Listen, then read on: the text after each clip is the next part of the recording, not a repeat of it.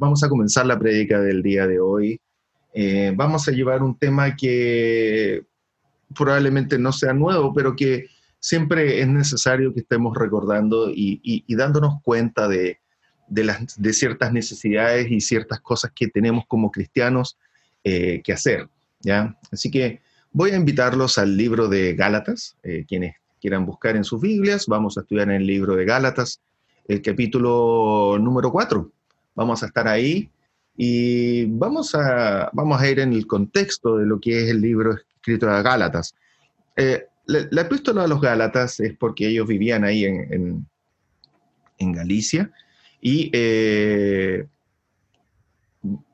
Galacia, eso, me equivoqué. Sí, yo mismo dije Galicia y me quedó la duda.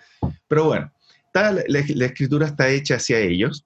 Y esta era una iglesia en la cual, al igual como muchas de las iglesias que estaban dispersas, era una iglesia que tenía gente que eran antiguamente judíos y también tenían a griegos, es decir, gente no judía. Era una de las tantas iglesias en donde había una mezcla entre judíos y no judíos, lo que se llamaban los judíos y los gentiles. Y en esta mezcla todos alababan al Señor, todos adoraban a Cristo, todos habían aceptado el bautismo de nuestro Señor, así como lo hizo nuestro hermano Jorge en esta semana.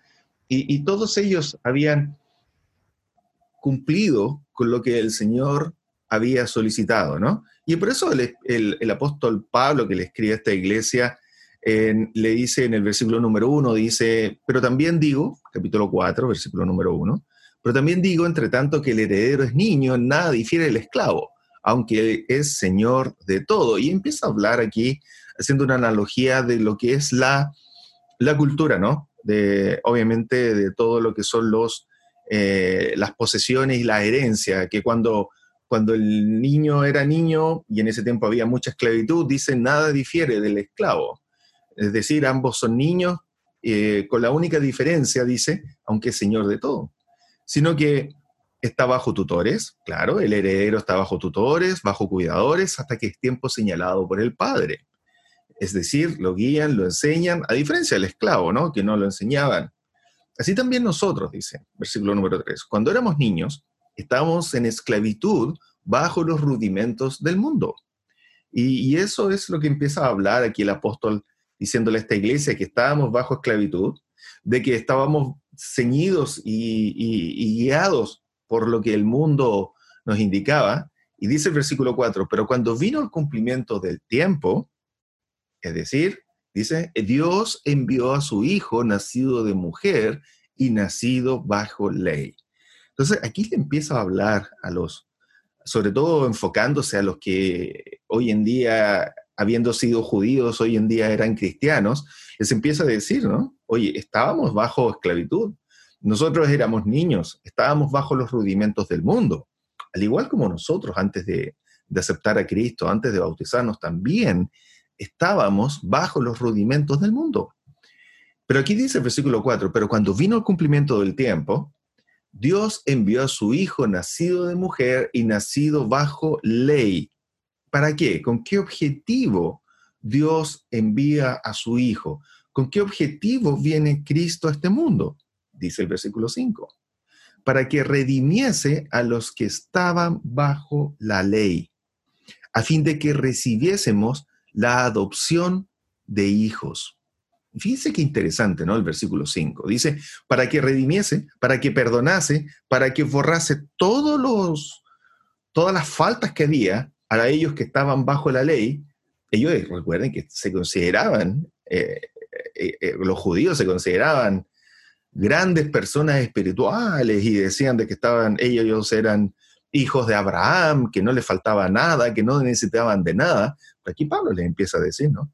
Era necesario que Cristo viniera para que los redimiese a ellos que estaban bajo la ley, bajo esa ley judía, bajo esa ley del Antiguo Testamento. ¿Para qué? A fin de que recibiésemos la adopción de hijos. Y ellos podrían decir, pero si somos hijos de Abraham, ¿por qué vamos a necesitar ser adoptados? Y aquí el versículo nos está diciendo, ¿no? Que tanto ellos como también nosotros, que no éramos judíos, también necesitamos ser adoptados como hijos de Dios. Y en ese contexto es donde ustedes, nosotros, nuestros hermanos que se bautizaron esta semana, todos hemos sido adoptados como hijos de Dios. Y sabemos y entendemos perfectamente lo que es un hijo adoptado. Es un hijo que no nació en el hogar, es un hijo que nació en otro lugar, pero hay una familia, hay un padre, una madre que lo quiere recibir como hijo, lo quiere recibir como tal y cumplir todas las obligaciones y todo el cuidado tal cual como si fuese su hijo biológico. Eso es ser adoptado. Y acá dice, ¿no? A fin de que recibiésemos la adopción de Dios. Y todos nosotros no éramos hijos de Dios. Y hemos sido, gracias a Cristo, gracias a su Hijo que vino, que nació bajo mujer, que nació de mujer bajo la ley, hemos tenido la oportunidad de ser adoptados como hijos de Dios. Y como adoptados, por lo tanto, Dios se preocupa en darnos todos los privilegios, todas las bondades, todo el cuidado, como si fuésemos hijos naturales de Él. Y ahí es donde partió el versículo número 1, ¿no? Diciendo de que el esclavo, el niño esclavo, versus el niño que es el heredero, nada difieren, excepto hay una cosa solamente, que el niño que es el heredero tiene una guía, tiene una tutela. Y nosotros también tenemos una guía y tenemos una tutela, que es la palabra de Dios. Por lo tanto, el Señor se preocupa de nosotros en que podamos efectivamente ser guiados y ser conducidos ¿hacia dónde? Hacia aquel lugar que nos espera allá en los cielos. Y dice el versículo 6, dice, y por cuanto sois hijos, Dios envió a vuestros corazones el espíritu de su Hijo, el cual clama, Abba, Padre. Siendo adoptados. Ya no nos dicen más que somos hijos adoptados. Fíjense que inmediatamente el versículo 6 dice, por cuanto sois hijos. Es decir, ya no tenemos una diferencia entre lo que era un judío, entre lo que era un gentil, un griego, no. Dice que somos adoptados y ahora inmediatamente el versículo 6 dice, por cuanto sois hijos. Ya no se habla más de que ya no lo somos. Ya no hay más diferencia en que dice, oye, estos eran los judíos originales y estos son los adoptados. No, ahora dice, por cuánto sois hijos. Y todos ahora son hijos. Y todos cumplen el mismo rol en cuanto a los deberes y los derechos. ¿Y qué nos dice? Dios envió a vuestros corazones el espíritu de su Hijo, el cual clama, Abba, Padre. Así que, fíjese el versículo número 7. Así que ya no eres esclavo. Y aquí nos pone en la posición que éramos originalmente. ¿Cuál era la posición original? Esclavos. Todos los que estamos acá, ninguno de nosotros fue judío.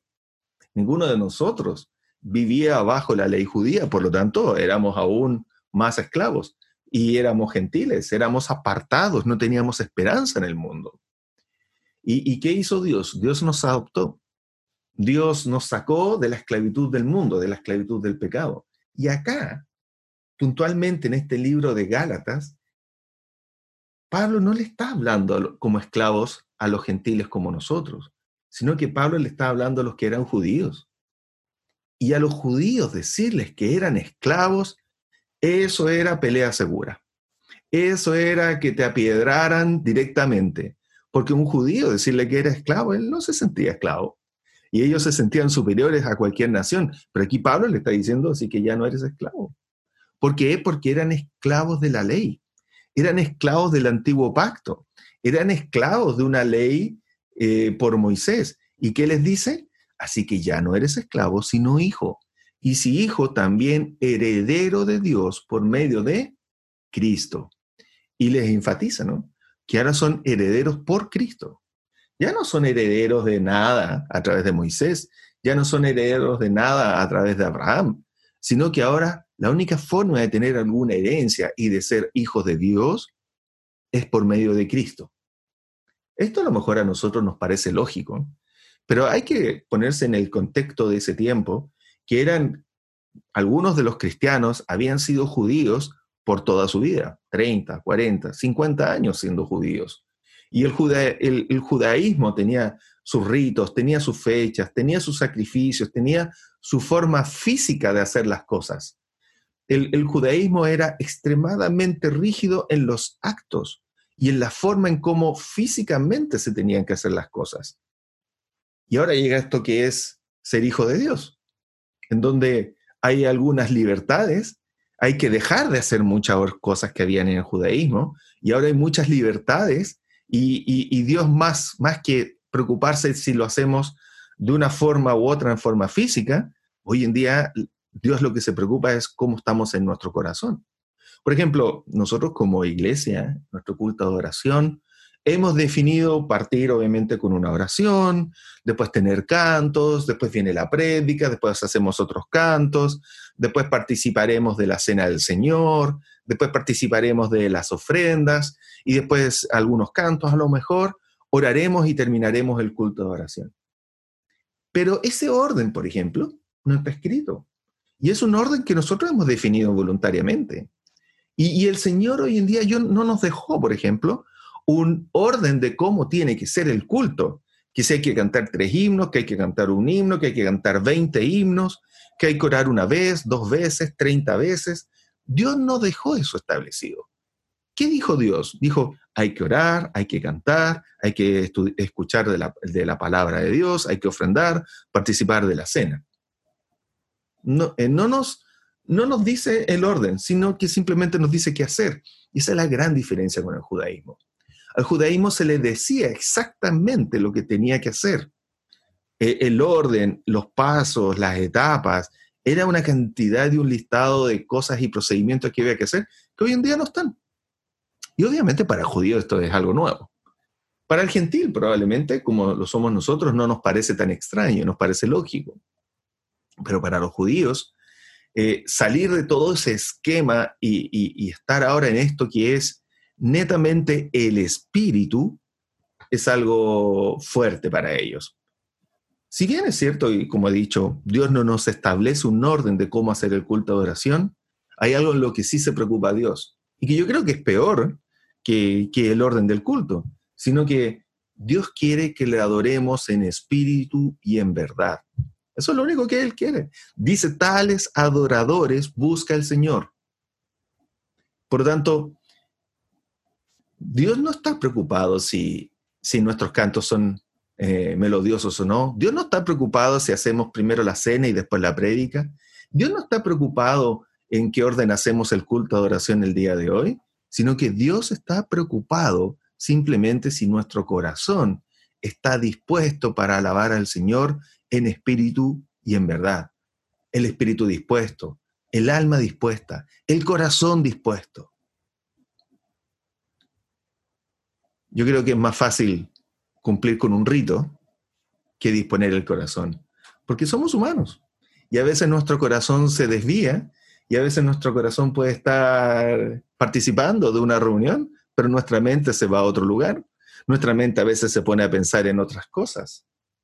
Eso nadie lo ve de nosotros, pero hay alguien que sí lo ve, que es Dios. Continuando con Gálatas, habíamos terminado en el versículo número 7, ¿no? Entonces, continúa el versículo número 8, dice, ciertamente, en otro tiempo, y aquí le está hablando a los que habían sido idólatras, a los que venían participando de otros, por decirlo así, otras religiones que practicaban cultos de idolatría, dice el versículo número 8, ciertamente en otro tiempo, no conociendo a Dios, servíais a los que por naturaleza no son dioses. En esos tiempos la idolatría era mucha, había bastante y diseminada por distintas culturas en esos años, en distintas tierras. Había mucha idolatría, estatuillas, figuras en las cuales ellos adoraban y hacían sus propios cultos, su propia adoración. Era muy politeísta, muchos dioses. Hoy en día, básicamente, en el mundo que nos movemos nosotros, todos creemos que hay uno solo. La mayoría de la gente cree que hay un solo Dios. La diferencia es que la mayoría de la gente no sabe cómo adorarlo, pero ese es otro tema.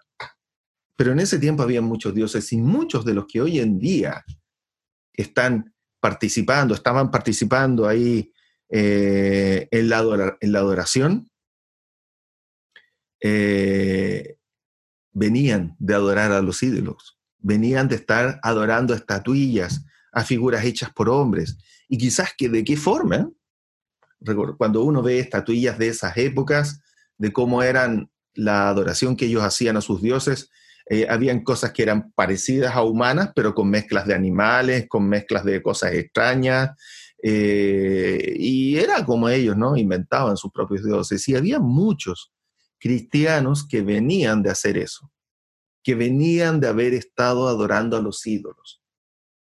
Por lo tanto, esto es un buen ejemplo también, ¿no? Donde nos dice, oye, ¿es posible que Dios acepte a alguien que está totalmente, diametralmente perdido, adorando o totalmente lejano a Dios? Sí. Aquí el libro de Gálatas nos ayuda a ver eso, ¿no?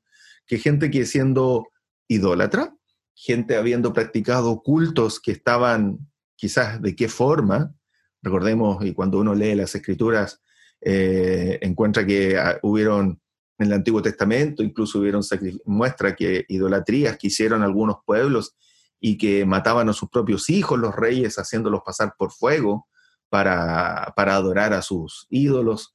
En el Nuevo Testamento había mucha idolatría relacionada con la sexualidad, con orgías.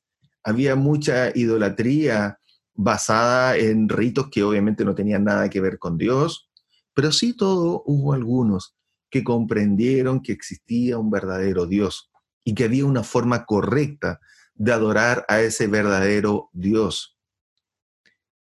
Y el versículo 9 nos dice, más ahora dice, conociendo a Dios, o más bien siendo conocidos por Dios. Y aquí donde dice siendo conocidos por Dios, es porque recordemos que Dios nos adoptó y nos hizo como hijos, nos hizo como tales. Y les dice, más ahora conociendo a Dios, o más bien siendo conocidos por Dios. Y les hace una pregunta retórica, ¿no? Dice, ¿cómo es que volvéis de nuevo a los débiles y pobres rudimentos a los cuales os queréis volver a esclavizar? ¿Qué estaba pasando aquí? Aquí le está hablando a estos hermanos que algunos eran judíos antes, y venían del judaísmo. Y acá le está hablando a otros que venían de la idolatría, que venían de estar adorando a imágenes hechas por hombres, con figuras inventadas por ellos, con dioses inventados por ellos. Y aquí les dice, ¿cómo es que os volvéis de nuevo a los débiles y pobres rudimentos a los cuales os queréis volver a esclavizar?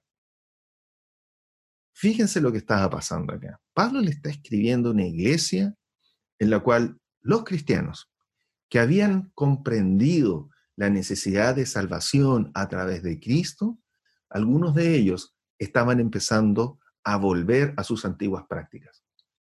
Algunos de ellos estaban empezando a mezclar y algunos de ellos lamentablemente estaban empezando a hacer cosas que no correspondían frente a la palabra de Dios. Y ese es el principio básico de por qué hoy en día también tenemos tantas iglesias, credos, doctrinas y qué sé yo, porque empieza la gente, empieza el ser humano, hay quienes empiezan lamentablemente a colocar cosas que o extrañan o echan de menos o no sé por qué, pero tienen algún interés distinto y quieren agregarle y quieren colocarle más cosas y quieren dejar de hacer lo que Dios nos ha enseñado, lo que Dios nos ha solicitado. Dice aquí, ¿no? El versículo 10, y le está hablando básicamente a los que habían sido judíos. Les dice, guardáis los días, los meses, los tiempos y los años. Recordemos que el judaísmo tenía muchas fechas en las cuales tenían que cumplir con las fiestas y con las actividades que ellos tenían que hacer. Por eso que acá les dice, guardáis los días, los meses, los tiempos, los años. Y el guardar se refiere a que cumples los ritos o las actividades que haya que hacer en esas fechas. A eso se refiere con guardar. No se refiere a que está cuidando el calendario, lo está poniendo debajo de un escritorio, no. Aquí la palabra guardar se refiere a realizar, a efectuar. Recuerden lo que nos dice Cristo, por ejemplo, para ocupar esta palabra guardar y entenderla. Cristo nos dice que debemos guardar sus mandamientos. ¿Se acuerdan de eso? Cristo nos dice que debemos guardar los mandamientos. También en los apóstoles nos dice guardar los mandamientos. Guardar, bíblicamente, en ese contexto, se refiere a colocarlos en nuestros corazones y hacerlos, cumplirlos. A eso se refiere guardar, cumplir el mandamiento. Y acá Pablo le está diciendo, ¿no? Ocupando la misma palabra, les dice, guardáis los días, los meses, los tiempos y los años. ¿Qué estaban haciendo? Ellos, siendo cristianos, ahora estaban empezando también a cumplir con las fiestas, con las actividades y con los ritos que el Antiguo Testamento decía con respecto a lo que había que hacer en cada día, cada mes, cada fecha. Versículo 11 dice, me temo de vosotros que haya trabajado en vano con vosotros. Fíjense lo que les dice Pablo, ¿no? Dice, me temo de vosotros. ¿Por qué? Porque ahora estaban empezando a volver a realizar y a cumplir los actos de la antigua ley. Probablemente algunos también de ellos estaban empezando a cumplir también actos o actividades que eran propias también de la idolatría, los que venían desde el lado de los gentiles, desde el lado de los idólatras. Pero aquí le está hablando a los judíos y le dice, oye, me temo por vosotros que haya trabajado en vano con vosotros.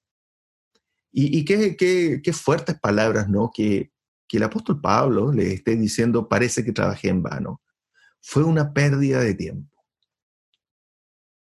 Y se imaginan ustedes, hermanos, si también Dios, por el cual nosotros confesamos su nombre, que dijimos de que creíamos que Él era el Hijo de Dios, que vino a la tierra, que creemos que murió, que efectivamente vino, murió, se crucificó en la cruz, sangró, tuvo dolor, igual como lo podríamos tener nosotros si los clavos atravesaran nuestras manos, estando colgado en el madero. ¿Se imaginan si Cristo hoy en día dijera, parece que todo este sacrificio que hice por ustedes fue en vano? Qué fuerte, ¿no? Qué fuerte sería que Cristo nos dijera, parece que el sacrificio que hice fue en vano, no sirvió de nada. Y eso es lo que Pablo le está diciendo aquí a los judíos, a estos judíos cristianos, a los que estaban reunidos aquí en Gálatas. Le está diciendo, me temo de vosotros, que haya trabajado en vano con vosotros.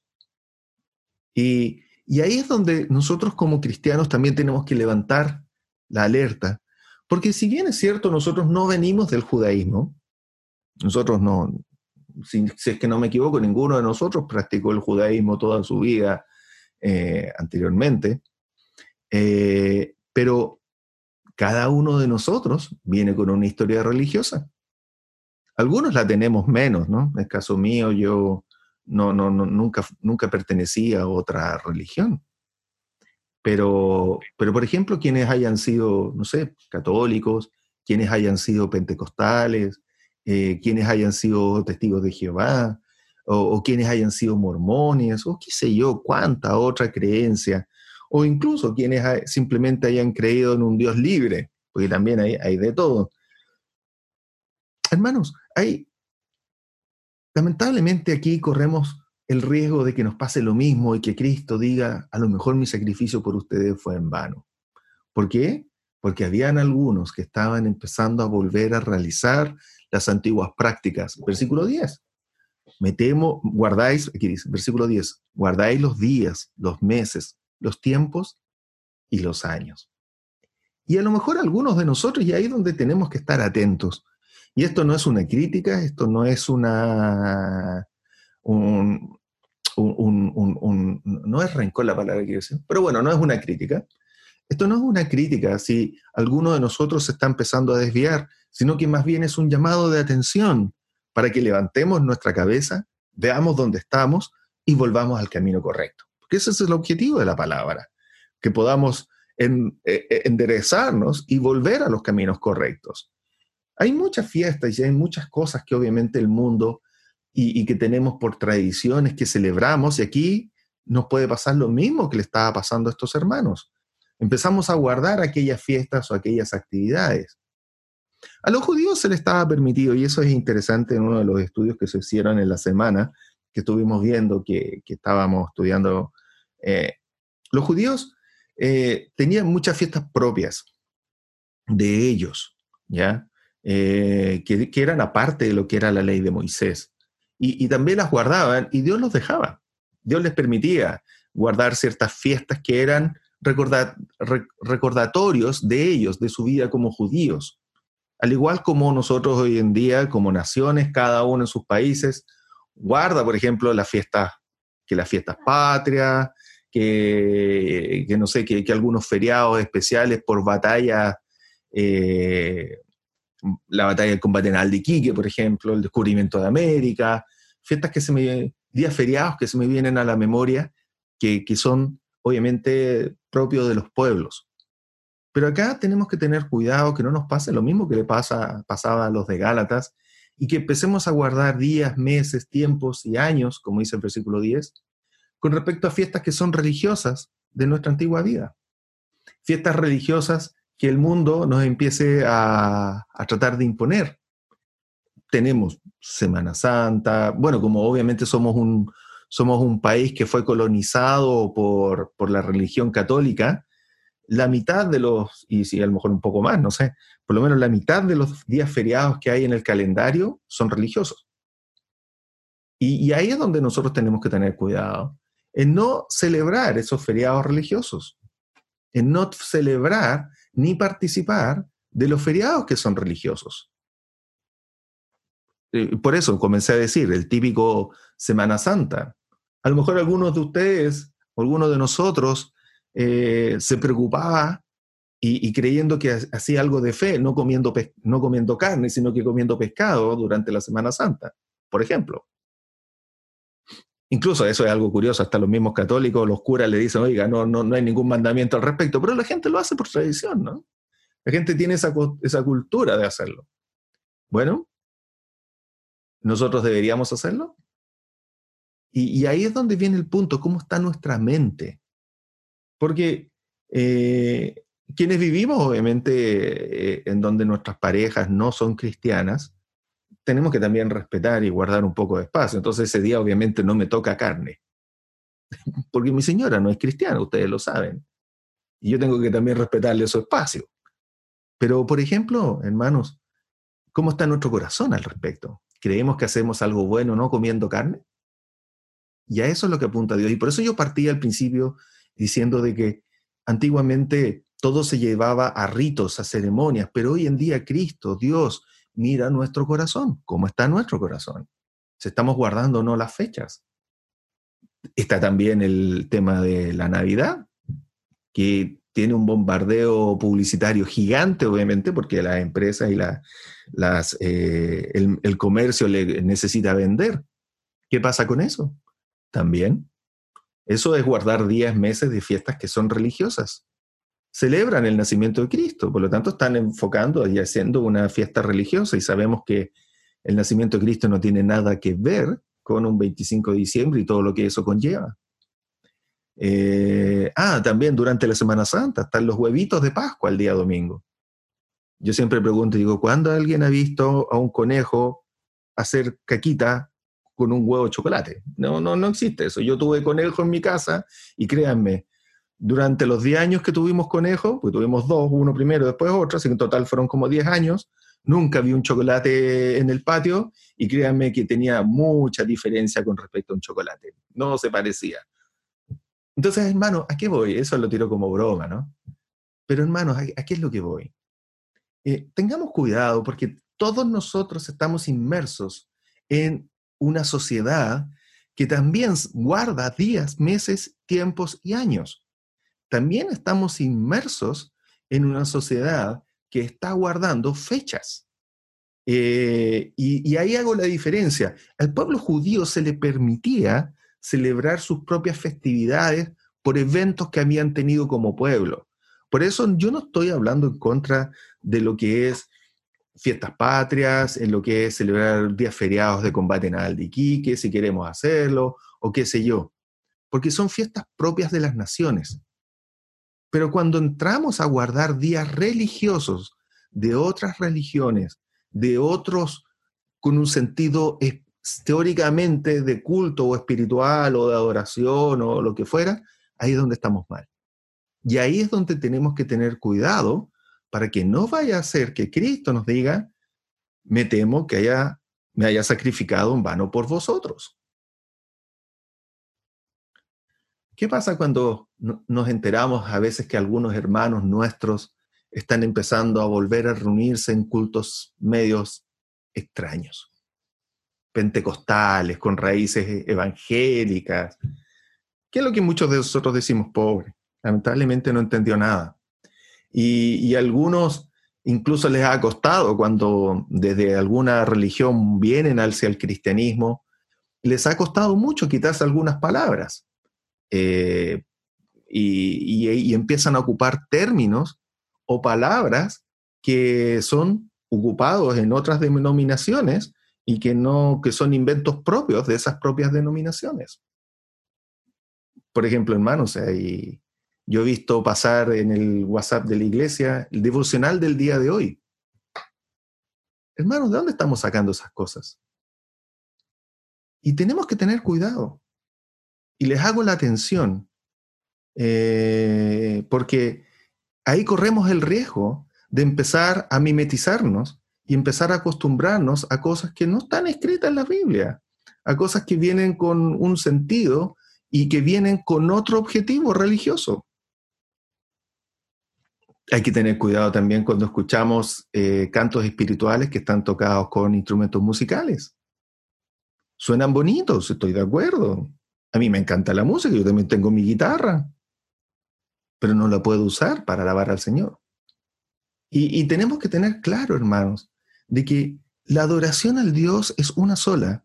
Y tenemos que tener cuidado de que si lo que estamos haciendo es netamente para aprender algo, en este caso aprender una melodía, aprender un canto, o lo que estamos haciendo es directamente tratando de alabar a Dios a través de un himno que está tocado con instrumentos musicales.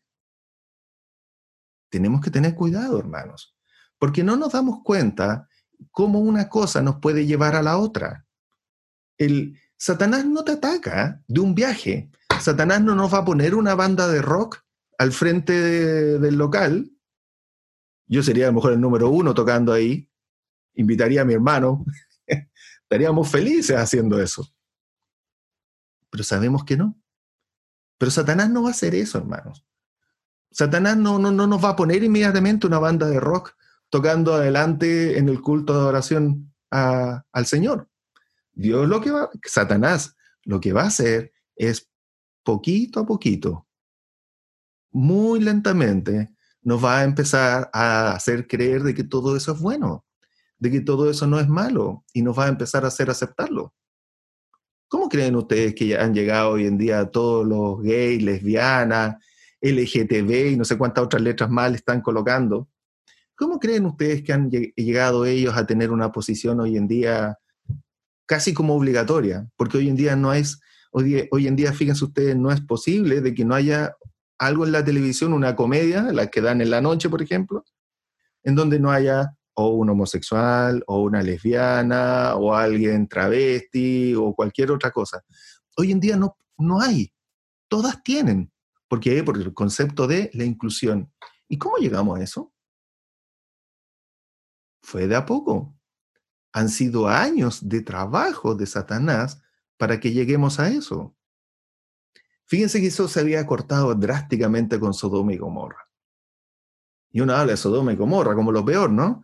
Y vemos que la mente en Sodoma y Gomorra estaba tan alterada, tan tergiversada, que incluso las hijas de Lot, cuando Lot escapa, las hijas se quedan con su padre y ellas dicen, bueno, tengamos descendencia, y embriagan a Lot para hacer un incesto con él. ¿Eso nos cabe a nosotros en nuestra mente? Por lo menos a mí no, a mí me cuesta entender que eso tenga alguna lógica. Pero ¿cómo llegaron ellos a eso? ¿Cómo llegaron las hijas de Lot a pensar de esa forma, creyendo que lo que estaban haciendo era bueno, de tener sexo con su papá para poder quedar embarazadas? Primero una, la mayor, y después fue la menor, fue la hija menor. Entonces, hermano, ¿a qué voy? A que tenemos que estar siempre atentos en cuidarnos, en no desviarnos en pequeñas cosas, porque no vaya a ser que nos pase lo mismo que le estaba pasando acá en la iglesia en Gálata, en donde ellos no se dieron cuenta y empezaron efectivamente a volver a, como dice el versículo 10, a guardar los días, los meses, los tiempos y los años de lo que eran sus antiguas creencias religiosas. Por eso tenemos que tener mucho cuidado, hermanos. Tenemos que estar atentos y siempre hay tiempo para rectificar, siempre hay tiempo para volver atrás. Y ese es el objetivo de lo cual yo les estoy hablando el día de hoy. ¿Por qué? Porque yo quiero que cada uno de nosotros no se olvide de cuál es el verdadero camino y no vayamos a tropezar dando un paso atrás. Versículo 21, me voy a saltar un poco. Versículo 21, en el mismo libro de Gálatas. Fíjense lo que nos dice acá, ¿no? Y aquí empieza el apóstol Pablo a hacer la alegoría entre Agar y Sara. Sara, desde donde nace la promesa por medio de Abraham, y Agar, la esclava. Y le dice el versículo 21, le dice, decidme, los que queréis estar bajo la ley, bajo el Antiguo Testamento, o bajo la antigua religión que cada uno de nosotros haya traído o tenga, dice, ¿no habéis oído la ley? Dice, porque está escrito que Abraham tuvo dos hijos, uno de la esclava, el otro de la libre. Pero el de la esclava nació según la carne, más la libre por la promesa. Lo cual es una alegoría, pues estas mujeres son los dos pactos. Uno proviene del monte Sinaí, el cual da hijos para esclavitud. Este es Agar. Y aquí le está hablando a los judíos, diciéndole, miren, porque Agar es el monte de Sinaí en Arabia y corresponde a la Jerusalén actual. No hay ninguna duda de qué es lo que se está refiriendo el apóstol Pablo. Y le hace la alegoría diciéndole, mira, Agar, que era una egipcia, ¿ya? El símil hoy en día es a la antigua ley que nace en Jerusalén, ¿ya? Y les dice, junto con sus hijos está en esclavitud. Nosotros hoy en día también tenemos nuestra propia Agar. Todos nosotros hemos nacido en algún momento a través de Agar, que era la esclavitud, que era la antigua religión que traemos, que era las antiguas costumbres religiosas que teníamos. Pero aquí, aquí Pablo les dice, más la Jerusalén de arriba, no la Jerusalén que está acá, no la Jerusalén que vemos que está en Israel y que está llena de conflictos bélicos, religiosos, que es por todos los años. Pero dice, más la Jerusalén de arriba, la cual es madre de todos nosotros, es libre. ¿Y de quién está hablando? ¿De quién hace la alegoría? De Sara. Dice el versículo 27, porque está escrito, regocíjate, oh estéril, tú que no das a luz, porrumpe en júbilo y calma tú, y calma, tú que no tienes dolores de parto, porque más son los hijos de la desolada que de la que tiene marido. En otras palabras, nos está diciendo, oye, regocíjate tú la estéril, que era Sara, recuerden que no podía tener hijos, y le dice, porrumpe en júbilo y clama, tú que no tienes dolores de parto, porque más son los hijos de la desolada, de Sara, que de la que tiene marido. Y aquí nos está diciendo, ¿no? Que son mucho más los hijos que venían de Sara versus de Agar. Mucho más los hijos que venían de la descendencia de Sara que la que vino de Agar. Versículo 29. Así que, hermanos, nosotros, como Isaac, el hijo de Sara, Isaac, el hijo de Sara. Así que, hermanos, nosotros, como Isaac, somos ¿qué? Hijos de la promesa. Tenemos una promesa de Cristo que nos espera allá en los cielos. Una promesa por la cual Cristo vino a morir en la cruz por nosotros. Y por eso que Pablo les decía, creo haber trabajado en vano por vosotros. Y aquí no vaya a ser, hermanos míos, de que Cristo haya muerto en la cruz en vano por nosotros. Dice, Así que hermanos, nosotros como Isaac somos hijos de la promesa. 29. Pero como entonces el que había nacido según la carne perseguía al que había nacido según el Espíritu, así también ahora. ¿A qué se refiere? A Ismael e Isaac, el hijo de Agar y el hijo de Sara. Recuerden que tenían rivalidad. Recuerden que además tuvieron 13 años de diferencia. 13, 14, era por ahí, pero creo que eran 13. 13 años de diferencia entre Ismael e Isaac. Ismael fue mayor, fue el primero. Y cuando Isaac es destetado, hicieron gran fiesta, celebraron, Abraham celebró que su hijo había sido destetado, y ahí fue donde ya el odio, la envidia de Ismael y fue grande, fue notoria, ya tenía 13, 14 años, y destetado, 13, 14 años de edad de diferencia, así que destetado ya tiene que haber estado por los 16, 17 años. Obviamente su malestar se le notaba, era un adolescente. ¿Y qué pasó? Ahí fue ya cuando los echaron, porque ya era insostenible la relación ahí en la casa, y lo echaron. Y dice, ¿no? Pero como entonces el que había nacido según la carne perseguía al que había nacido según el Espíritu, está hablando de Ismael y de Isaac, había contención, Ismael perseguía a Isaac, que era el del Espíritu, dice, así también ahora. Haciendo aquí referencia a qué. Aquí es verdad, hermanos, también nos persigue nuestro pasado. Y a eso también se está refiriendo el apóstol Pablo. También nos persigue nuestro pasado tratando de hacernos volver a viejas costumbres. También nuestro pasado, nuestras costumbres, nos traicionan y nos tratan de hacer volver a lo que éramos antes. Y eso es natural, no está mal, no se sientan mal.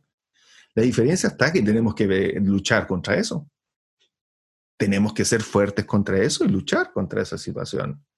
Por eso aquí dice, así también, el que había nacido bajo la carne, nuestras antiguas costumbres religiosas, lucha contra esto, que ha sido nacido del Espíritu. Versículo 30. Mas, ¿qué dice la Escritura? ¿Qué fue lo que le dijo a Abraham a Sara, cuando Sara le vino a reclamar, oye, que esta tiene envidia, que aquí, que allá, no me dejas tranquilo, mira lo que está pasando? ¿Qué le dijo a Abraham? Y aquí el apóstol Pablo ocupa estas frases con este sentido de hoy en día para nosotros. Le dice el versículo 30, más, ¿qué dice la Escritura? Echa fuera a la esclava y a su hijo, porque no heredará el hijo de la esclava con el hijo de la libre. Nuestro espíritu, nuestro corazón hoy en día es el hijo de la libre, porque hemos aceptado al Señor Jesús, porque hemos aceptado el sacrificio de Cristo en nuestras vidas, porque hemos reconocido y hemos invocado a su nombre, por lo tanto somos hijos de la libre. Ese es el paralelo que nos está mostrando aquí el apóstol Pablo. ¿Y qué dice? ¿Qué dice la Escritura? Versículo 30 lo voy a leer nuevamente. Echa fuera a la esclava y a su hijo. ¿Qué mejor ejemplo y qué mejor claridad, hermanos, de que tenemos que echar fuera de nuestras vidas y de nuestros corazones todo lo que había nacido de la esclava? Tanto la esclava y todo lo que había nacido de la esclava, tenemos que sacarlo de nuestras vidas. ¿Qué es lo que es la esclava y lo que había nacido de la esclava? Esa antigua religión, esas antiguas costumbres, esos son los hijos. Su hijo, las antiguas costumbres, el guardar los días, guardar ciertas fiestas, tratar de retomar antiguas costumbres que nos parecían buenas. La Escritura nos dice, echa fuera a la esclava y a su hijo, porque con eso no vamos a heredar. Si queremos mantener a la esclava y a su hijo en nuestras vidas, dice, no heredará el reino de los cielos. Textualmente nos dice, porque no heredará el hijo de la esclava con el hijo de la libre.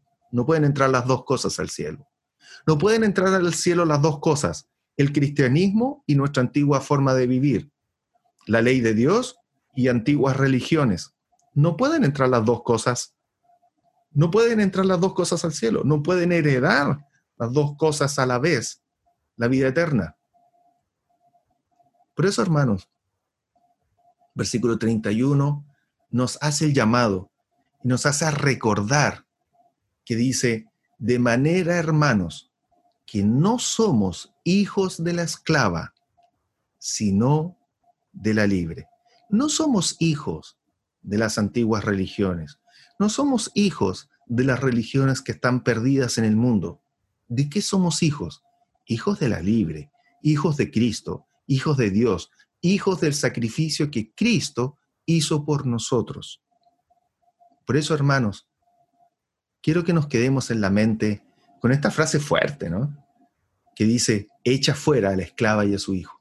Bótalos, échalos fuera. Porque no heredará el hijo de la esclava con el hijo de la libre. Hermanos míos, nosotros somos hijos de la libre. Gracias a Dios, todos los que estamos conectados acá, somos hijos de la libre, hijos de la promesa, hijos de Dios. Por lo tanto, tengamos cuidado, estemos atentos. No nos dejemos arrastrar o llevar o creer de que no es tan mala ciertas costumbres antiguas, ciertas costumbres que vienen de la esclava, ocupando la analogía que está haciendo Pablo acá. Tengamos cuidado, hermanos, para que no perdamos aquella promesa, porque si mantenemos esas cosas en nuestras vidas, no vamos a heredar el reino de Dios. Y todos nosotros sí queremos heredar el reino de Dios. Por lo tanto, hermanos, mantengámonos siempre con la mente clara, firme y dispuesta, como dice el versículo 31, y repitámoslo, si cada uno de ustedes léalo y repítalo en su corazón, de manera, hermanos, que no somos hijos de la esclava, sino de la libre. Muchas gracias, hermanos.